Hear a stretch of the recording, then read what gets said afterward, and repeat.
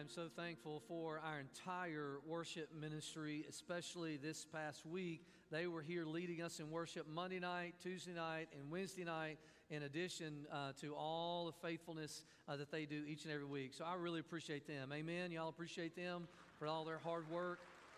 Praise the Lord.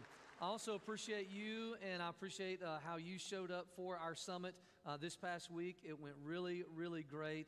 I'm also mostly appreciative of Jesus and for what He's done for us. And He's the one that we're here to worship. And I'm thankful for what He did in our hearts and our lives this past week during our summit. I pray that He's going to do something amazing in your life today. We know He's capable. We know that our God is capable of doing incredible, mighty, and awesome deeds. We see it in His Word. We see it in the Old Testament. We see it in the New Testament.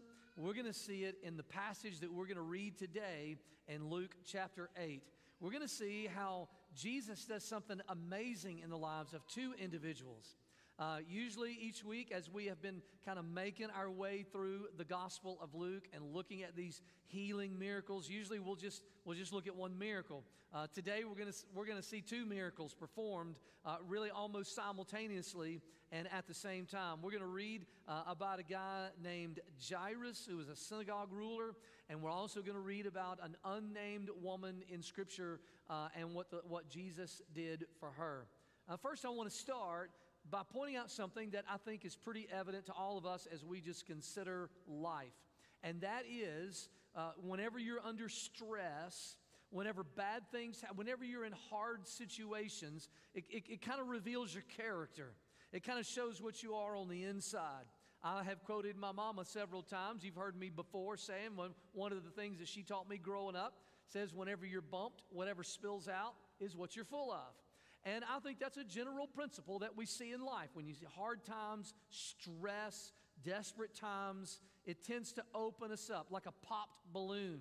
Almost like, you know how you see how a lot of parents or soon-to-be parents, they'll do gender reveals and they'll stuff a balloon with confetti and then they'll pop that balloon and either it's blue or either it's pink and it reveals the gender of the upcoming child. That's what hard times does to us in a spiritual way. The same thing that's true in life when you're under stress and it shows your character, it's the same thing in our spiritual life. When you're under stress, when you're in a hard time, when you're in difficult circumstances, and when that balloon pops, it shows who you truly are spiritually. Do you have faith in God or do you not? I think hard times reveal that inside of us. Hard times kind of show that and demonstrate that to us. And we're going to see this desperate situation that two people were in. That's the title of my message, is desperation. That's what we see just kind of coming out of the hearts of these two people who receive a significant miracle from Jesus. They were in a desperate situation, but their hearts were brimming and bubbling with faith and anticipation and trust that Jesus was going to do something significant for them. So I want to ask you to stand with me as we read this passage together in Luke chapter 8. Luke chapter 8, starting in verse 40. Says, now when Jesus returned, the crowd welcomed Him, for they were all waiting for Him. And there came a man named Jairus, who was a ruler of the synagogue. And falling at Jesus' feet, he implored Him, he begged Him to come to his house. For he had an only daughter who was about 12 years of age, and she was dying. As Jesus went, the people pressed around Him. And there was a woman who had a discharge of blood for 12 years. And though she had spent all of her living on physicians, she could not be healed by anyone. She came up behind Him and touched the fringe of His garment. Now, Matthew and other gospel writers says that she was saying in her heart, if I could just touch Him. And it says, and immediately her discharge of blood ceased. And Jesus said, who touched me? And all denied it. Peter said, Master, crowds are surrounding you, pressing in on you. But Jesus said, someone touched me, for I perceive that power has gone out from me. And when the woman saw she was not hidden, she came trembling and falling down before him, declared in the presence of all the people why she had touched him and how she had immediately been healed. And he said to her, Daughter, your faith has made you well. Go in peace. While he was still speaking, someone from the ruler's house came and said, Your daughter is dead. Do not trouble the teacher anymore. But Jesus, on hearing this, answered him, Do not fear, only believe, and she will be well. And when he came to the house, he allowed no one to enter with him except Peter and John and James and the father and the mother of the child. And all were weeping and mourning for her. But he said, Do not weep, for she is not dead, but sleeping. And they laughed at him, knowing that she was dead. But taking her by the hand, he called, saying, Child, arise. And her spirit returned, and she got up at once, and he directed that something should be given her to eat. And her parents were amazed, but he charged them to tell no one what had happened. Father, we believe that you have the power over disease, and that you have the power over death. And we invoke the name of Jesus, and we ask that power to be alive in us. And Lord, if it be your will, that it would be alive in the situations around us, desperate situations that we find ourselves in. You are our only hope, and we call upon you for salvation. It's in your name that we pray. Amen. Thank you. You can be seated today. This is a story about disease and death and how Jesus overcame it. We see all throughout Scripture that our God has the power over disease and that our God has the power over death. Interestingly enough, that's something that seems to surround us all the time. As we live this life, we see disease. You know someone right now that has some type of disease, some type of sickness, some type of ailment. You know someone around you, or at least know someone around you, that has recently had someone that has died or has someone that has passed away. It's very likely that you probably know someone, or maybe you yourself have someone close to you that has a sickness and that might be on the verge of death. The Bible tells us, and the Bible shows to us, and the Bible demonstrates to us that Jesus has power over sickness.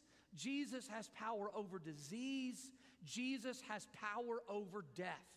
It doesn't mean that in every situation of life that we're going to receive healing, but we know that one of the main reasons that Jesus did these miracles is to teach us and to show us that ultimately he is going to completely and absolutely save us from these things. You will find yourself in a desperate situation at some point in your life. To whom will you turn? Who will you yearn for and long for? Will you turn to Jesus, or will you take matters into your own hands? This is a story about two people who were in an extremely desperate situation, and they sought Jesus. The first one is a guy named Jairus. Is that how y'all pronounce his name? I kept wanting to say Jairus, and then I realized the I came before the R, and then I've been trying to say all kinds of stuff, but it's Jairus, right? Is that how y'all say it? All right, just making sure I'm getting it right. By the way, the first service agrees with you as well. The first one is a guy named Jairus, a synagogue ruler. Now, this was a pretty dignified individual. This was a guy that, he didn't just run a church, so to speak. He had a lot of influence and, to be totally transparent, a lot of power over people in whatever community that his synagogue served. He was likely a man of wealth. He was definitely very well known. Probably everybody knew him that lived around this particular synagogue. His peers, the people that he was close to, did not like Jesus. I think it would be safe to say that he hung out with crowds who were enemies of Jesus. But he finds himself in a desperate situation, and Jesus was the only person that he felt like he could turn to. What was this desperate situation? Luke chapter 8, verse 42. Says he had one daughter, an only daughter, and she was dying. Now listen, I've got two daughters. One's 11, one's 14. I can imagine that this would create all types of desperation inside of me if one of my children was in this particular position. Some of you here today might know what that feels like. Maybe you can identify with Jairus a lot more closely than the rest of us can. But all of us, if we place ourselves in this story, we can just feel and sense the desperation that he must have had. I mean, after all, what would you do for your what would you do for your children? Or what would you not do for your children? I mean, you would do anything. You would even become undignified if that's what needed to happen. And we see this guy, Jairus, a very dignified, respected member of the community. We see him do something what you and I would consider undignified in chapter 41. The Bible says that he fell at Jesus' feet and implored him. He begged him. When was the last time you fell at someone's feet? When was the last time that you begged someone with such desperation? When was the last time you were in a situation where you were so desperate, you didn't care how undignified that you were, you didn't care that all of your friends were going to look down upon you? I don't think that Jairus cared one bit that he could lose his position in the synagogue. I don't think he cared one bit that he could potentially lose all of his friends, that he could lose everything. The only thing that he cared about was just that there was a chance that Jesus could heal his daughter. No amount of risk, and this was pretty risky for him, no amount of risk mattered. And when you're desperate, you'll take risks. When you have a real problem that creates desperation in your soul, what do? Do you run to Jesus, or do you take matters into your own hands? Jairus, he ran to Jesus. Back to him in a minute. Now we have this other person that's almost like inserted into the story, but it's still very much an integral part of the story. We have an unnamed woman who had some type of hemorrhage. So the Bible says that she had a discharge of blood. This was a pretty major medical need. Medical science didn't know then what medical science knows now. And this could have been extremely serious for her just from a medical standpoint. But it was bigger than that. It wasn't just that she had a medical problem. She also had a social problem because she was a social outcast and people didn't want to come. She was one of these untouchables that I've talked about in previous weeks. And she also had a spiritual problem. Maybe we could call it an emotional problem. Because she was considered defiled, people looked down upon her as an untouchable. People would look at her as if it's not that you just have a medical problem, you have a spiritual problem, and your spiritual problem, your physical malady is such to where we don't even want to be around you. You were an outcast. She couldn't worship in the synagogue. She couldn't go to the temple. No one was allowed to touch her.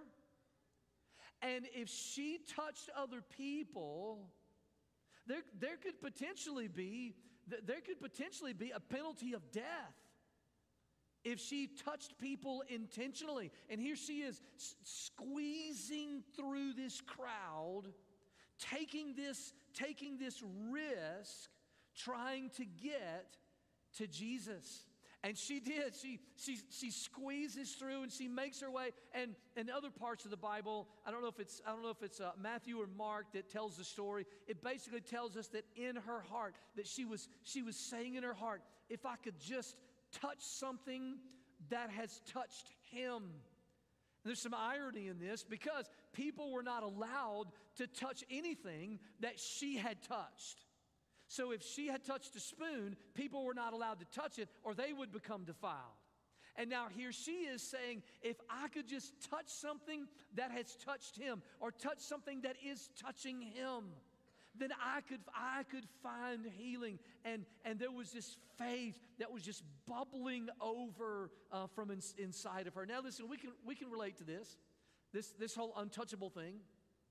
Y'all remember how things were during COVID, right? Man, if you coughed in front of people in 2020, everybody was like, scooting away from you. I remember when I went to the grocery store and they put up these shields in Food Line. Y'all remember those shields? And I remember the first time I walked in, they put those shields. I was like, man, they got shields up. And the little girl behind the counter, she talked just about like this. She told me what my total was. And I could not hear her. So I'm like coming around the shield and she's like drawing back, we understand this whole untouchable thing. Do you shake hands? Do you fist bump? A thumbs up? How do we handle this thing? Now multiply that by the fact that it wasn't just the physical problem, it was the spiritual problem that people drew back from her. You're unclean, you're defiled. And the Bible says that Jesus, in verse 45, he turns around after she touches him and she's healed. Jesus turns around in verse 45 and he says, hold on, time out, who touched me? Everybody had touched him. Jesus himself is squeezing through this crowd. The Bible tells us in the very opening verse that they were pressing around him, and that they were waiting for him and pressing around him, trying to get to everybody. And Peter even said that. Peter said, "What do you mean? Everybody touched you." He goes, "No, there's somebody that touched me in a way that they received a blessing. Power went out from me." And as you can imagine, this woman just trembling, and she comes before him and she says, I'm the one that did it. Now listen, last night, and I have to have Matt Wilson to thank for this. Last night, I watched the episode of The Chosen that described this, and there was something about it that really struck me. Now this doesn't say this in the text, but they take a little artistic license. And in this particular episode, it showed this woman on the ground and the whole crowd of people around her. And it showed Jesus come up to her and call her daughter, not just hey woman or hey you, but call her daughter, identify with her. And it shows him, he reached down and he grabs her by the face. He touches the untouchable. And he said something. He said, "I am so glad we found each other." And I can picture this. I can picture it being something like that, where Jesus he touches this untouchable person, and he does more than just restore her physically. He does more than just heal her in a physical way. He restored her publicly in front of all those people who considered her a social outcast and unclean. He restored her in a public way by healing her in a way that everybody saw it. But he also restored her in a spiritual way. Whenever he said, "Your faith has made you well." And he restored her also, I guess you could say this also, he restored her in a spiritual way, more like in a relational way. Whenever he called her daughter and identified with her, he restored her completely. Now back to Jairus. What was going on in his mind? Now remember, his daughter's dying, and he's going through this traffic jam of people trying to squeeze through them. His daughter is in his final moments. His last hope is coming to get Jesus. He's probably, now this text doesn't say this. The text says that at one point he was gripped with fear. But I can imagine as I insert myself into that story that I would have been pretty impatient. After all, that's the way I drive in traffic jams, right? Y'all just get out of my way. Come on now, you feel it. Y'all move. Everybody move. I'm late for church. I got to preach. Y'all get out of the way. He's trying to make his way through this traffic jam of people. And then Jesus has a side conversation with a woman who is a lot lower on the social scale than he is. I wonder what was going on in his mind. And I have to assume that maybe he was being a little bit impatient, or at least he could have been. Maybe I don't want to project too much back upon the text. But then, as Jesus is having this conversation with this woman, as he heals her, as he restores her, somebody comes up to him and gives him the worst news imaginable. He says, "Your daughter has died." Now listen, struggling with words of comfort is something that all of us experience whenever we're trying to help people who are going through bad and horrible and desperate situations. Jesus always seems to be able to say the correct thing, and he always has the power to back it up. And he told him in verse 50, he said, "Don't fear, just believe." And then he goes, and I won't read all this to you, we read it a minute ago. He goes and he raises that child from the dead. And again, last night, probably the most powerful moment for me as I was watching that last night, is whenever he whispered into her ear and said, "Child, arise," and she opened her eyes, and just the feeling on the parents. I mean, you put yourself in that situation and imagine Jesus doing these things. We serve a God who's able to do these things. We serve a God who is able to rid our bodies from disease. We serve a God who is able to raise the dead. Does he do it every time that we get sick? Does he do it every time that we face death? No, not every time.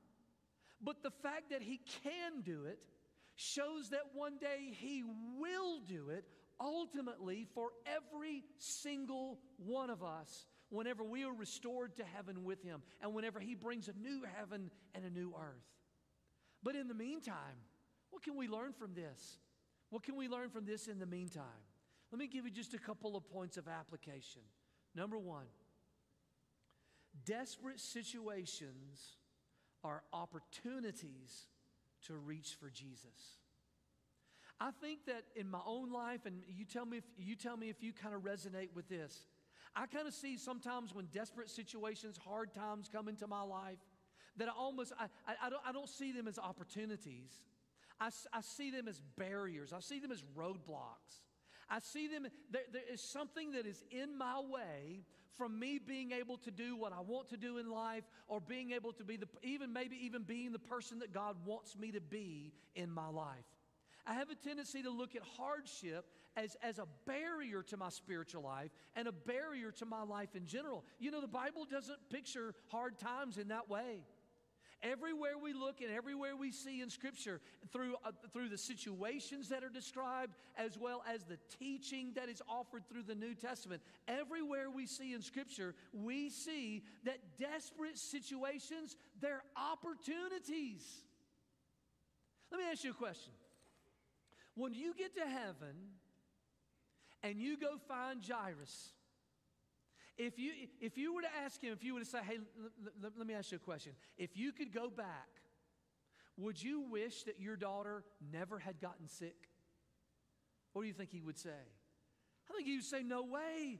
Man, I saw a miracle through this." If you were to go one day in heaven, if you were to go find this lady who had this major medical need and say, "If you could go back, could you wish that maybe that would have never happened in your life?"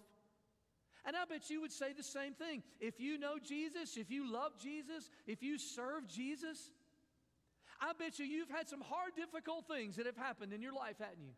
I bet you've had some horrible things that have taken place. And God has been with you through that situation. And if I were to come up to you, and if I was to say to you, "Hey, do you wish that would have never happened in your life? Do you wish you would have never had that heart attack? Do you wish you would have never had that cancer? Do you wish you would have never had that accident? Do you wish that all these bad things would have never happened to you?" More than likely, if you know Jesus and he walked with you in the midst of those circumstances, you would say to me, "You know what? Those things were so hard.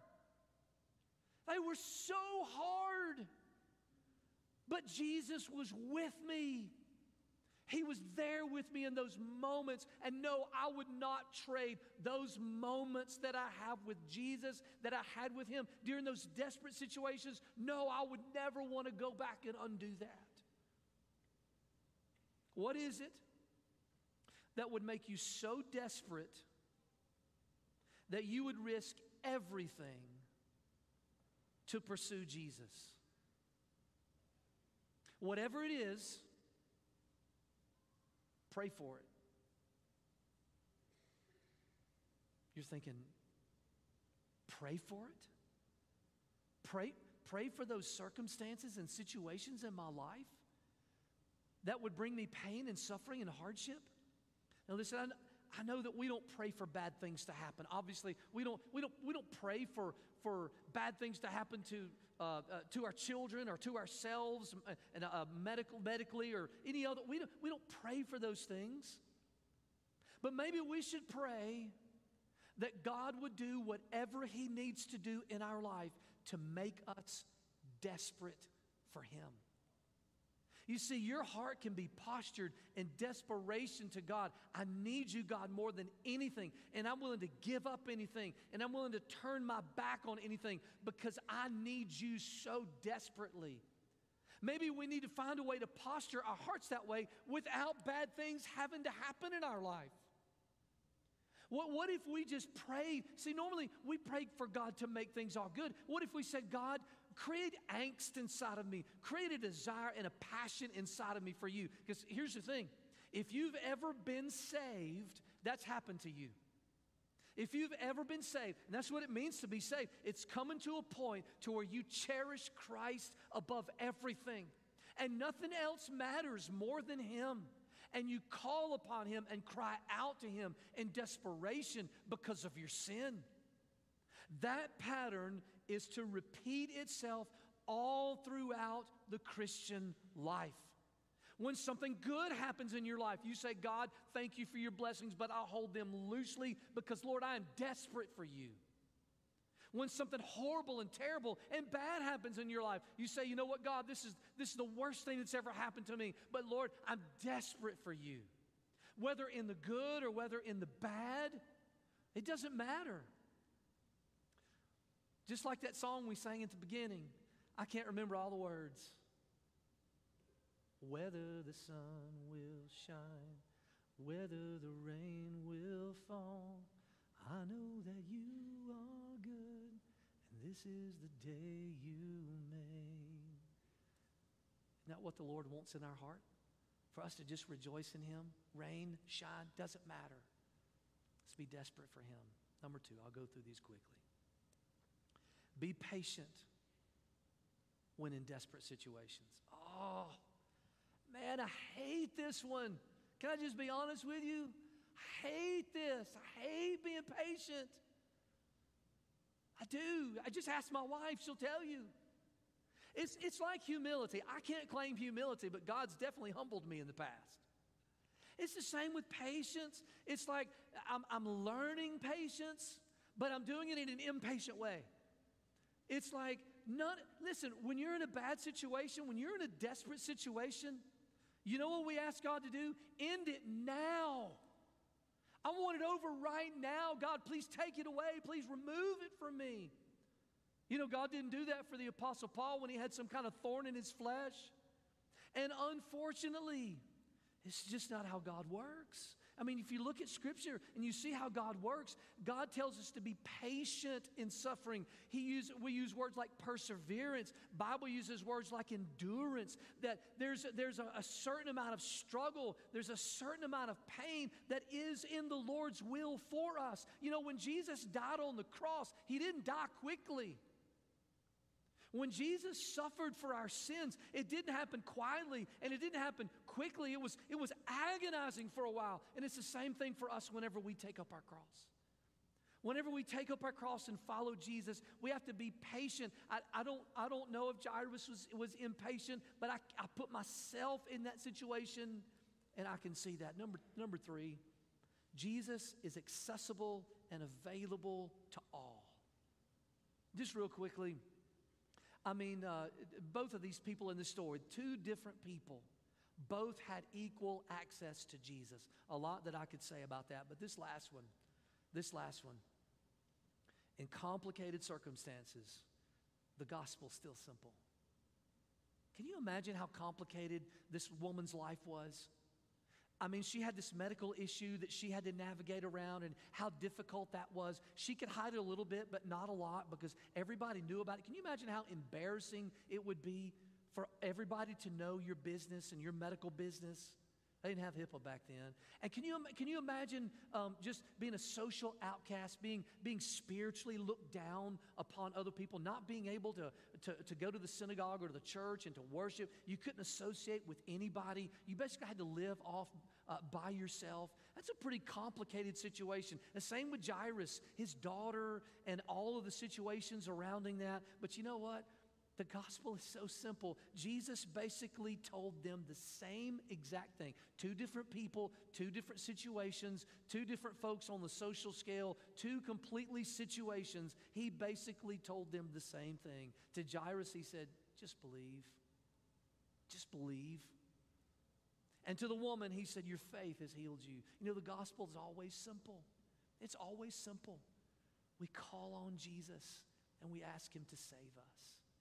And sometimes he saves us out of that circumstance. And sometimes he doesn't. But we need to ask him. We need to beg him. We need to ask the Lord to show up and to show out and to show his power in our circumstances. And we want him to do it not just for our comfort, but for his glory. We need to ask the Lord to do these things among us. But we ask Jesus to save us. Our faith saves us, and we can always guarantee that if we don't know Jesus as Savior, when we call upon his name to save us, he will always save us in that way. He's promised to do that. So let's stand and let's respond. Let's stand and let's respond to the Lord today. I want to ask you to bow your heads. I want to ask you to close your eyes. And I want to ask you just to talk to the Lord about whatever's on your heart right now. If you'd like to come to the altar and pray, you can do that at this time. And Andy's going to lead us in a song in just a moment. If you'd like to come to the altar and pray at that time, you can do that too.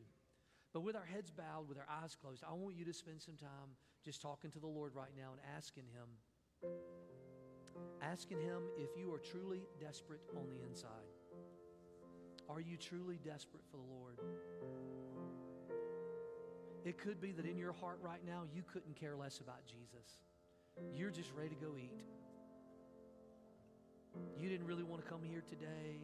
Your heart wasn't in it. Maybe someone forced you to come here today. You don't really care about Jesus. It could be that that's what's in your heart. I want to ask you to pray a dangerous prayer.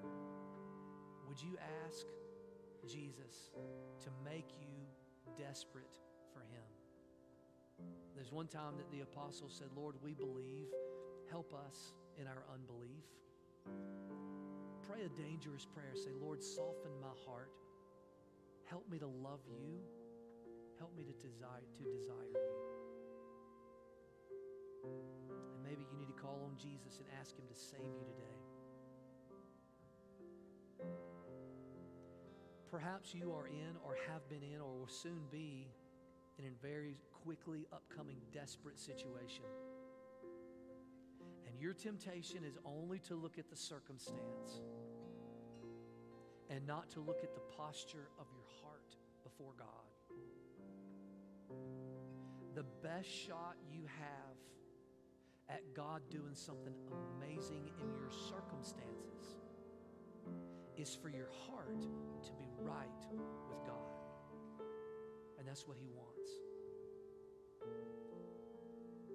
Would you posture yourself before him? Say, God, make me desperate for you. Help me, Lord, in my desperation to love you and serve you only. You pray to the Lord. If you want to come to the altar and pray, you can.